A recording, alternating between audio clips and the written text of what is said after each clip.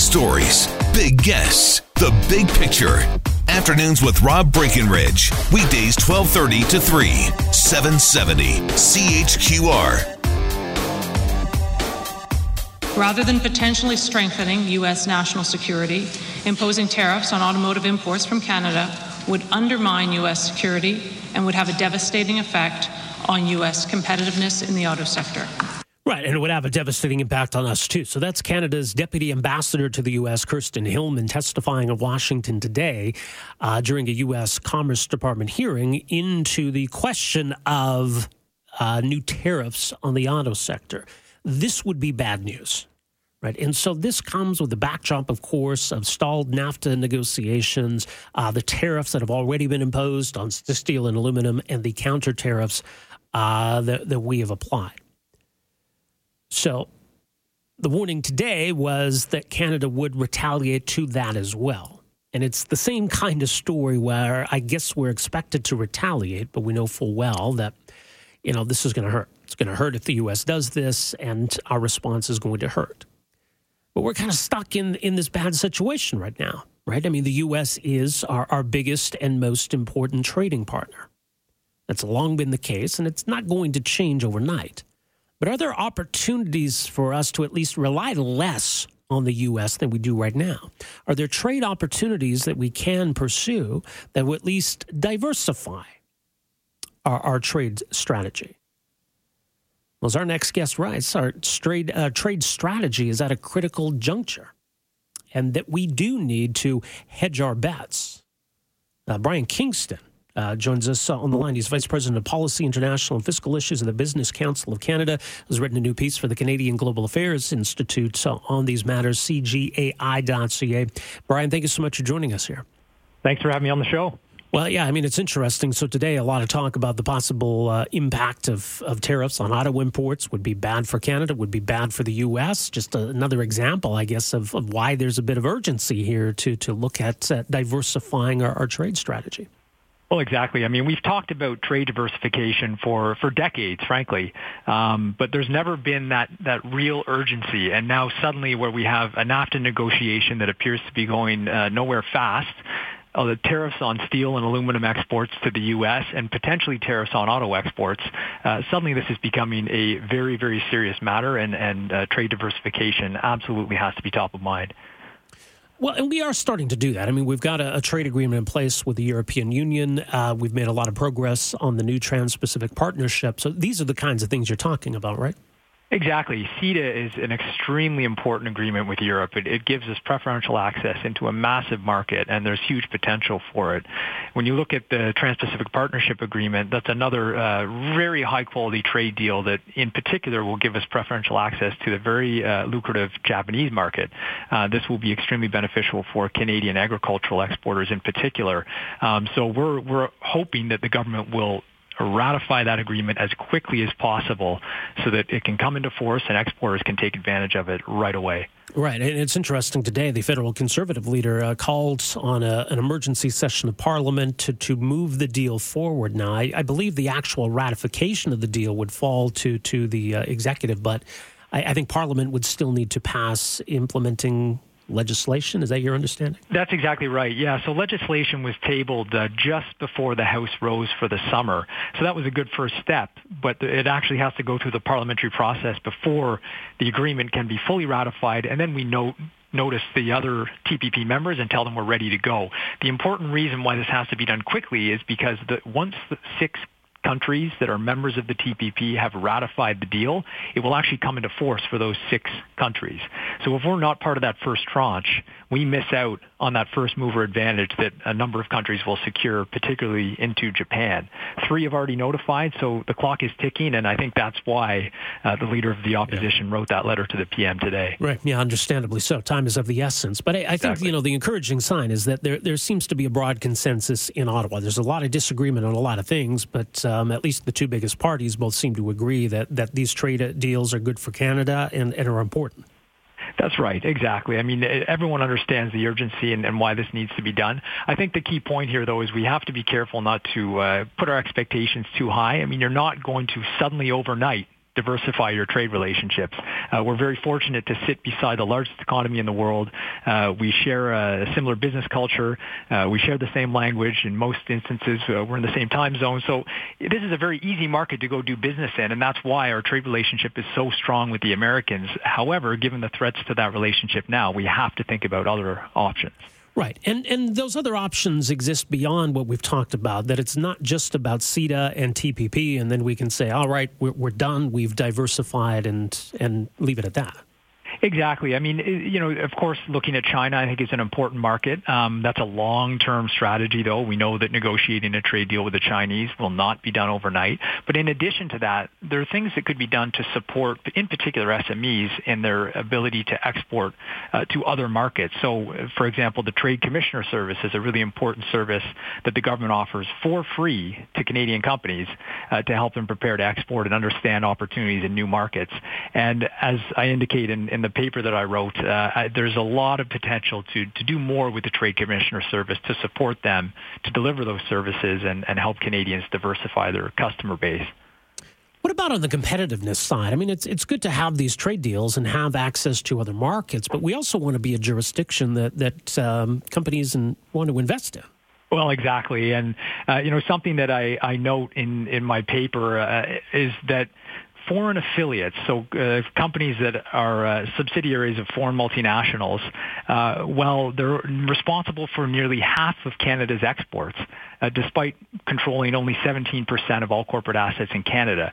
So attracting foreign investment into Canada and foreign companies here is not just critical for building our economy, creating jobs, but it actually leads to more exports. So we have to do a better job of making Canada competitive and attractive. The most obvious place to start is ensuring that we have a corporate tax rate that is competitive with the U.S. and other OECD countries, and then sending a signal to investors that you can actually get projects done in this country.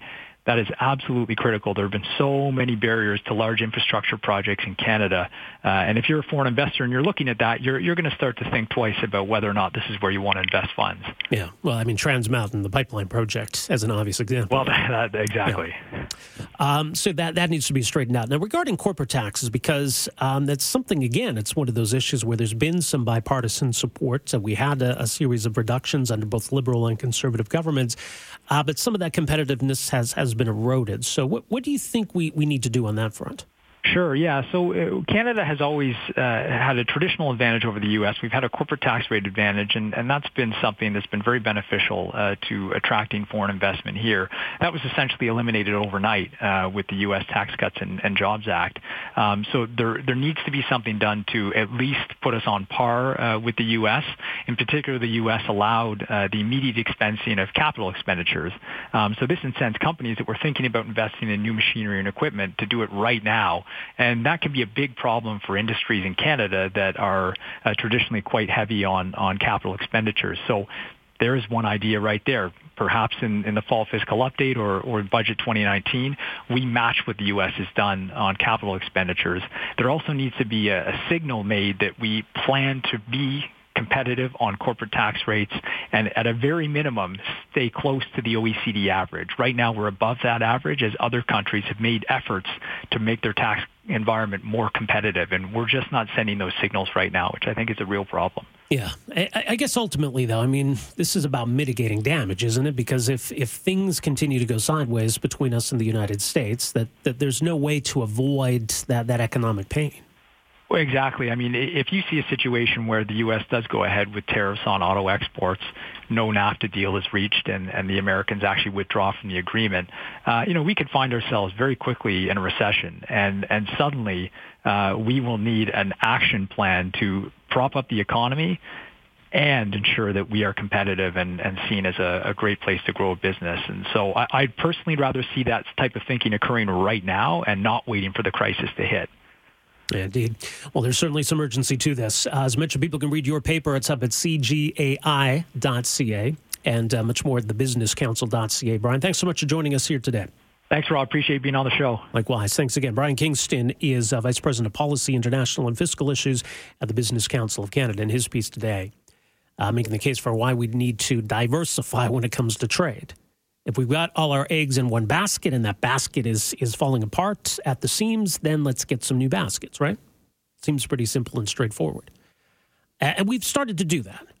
And like I say, and you know, credit to both the Conservatives and the Liberals. The Conservatives got the CETA deal, the deal with the European Union, pretty much right to the finish line. The Liberals got it over the finish line. The Conservatives supported the Trans-Pacific Partnership. Obviously, the U.S. withdrew. That meant kind of starting over. And the Liberals got a deal done on the sequel, the new TPP. So, yeah, let's get it done, right? I mean, so it's all well and good to negotiate the deal and say, all right, we're a part of it, we're on board. But we got to get that over the finish line now. So I think it makes sense. You know, typically you hear a call for an emergency debate or emergency session of Parliament, and it sounds like political posturing. I think in this instance, there's good reason for it.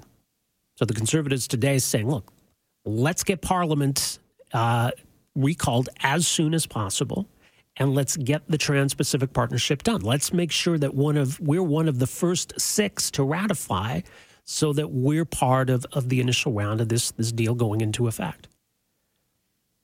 And in order for that to happen, Parliament has to pass this legislation.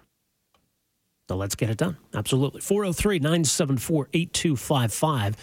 This is Jeremy. Jeremy, go ahead. Hey, Rob. We definitely need to diversify our trade deals, but everyone's starting to panic about them hitting us with tariffs in the auto industry. Well, I work for Ford.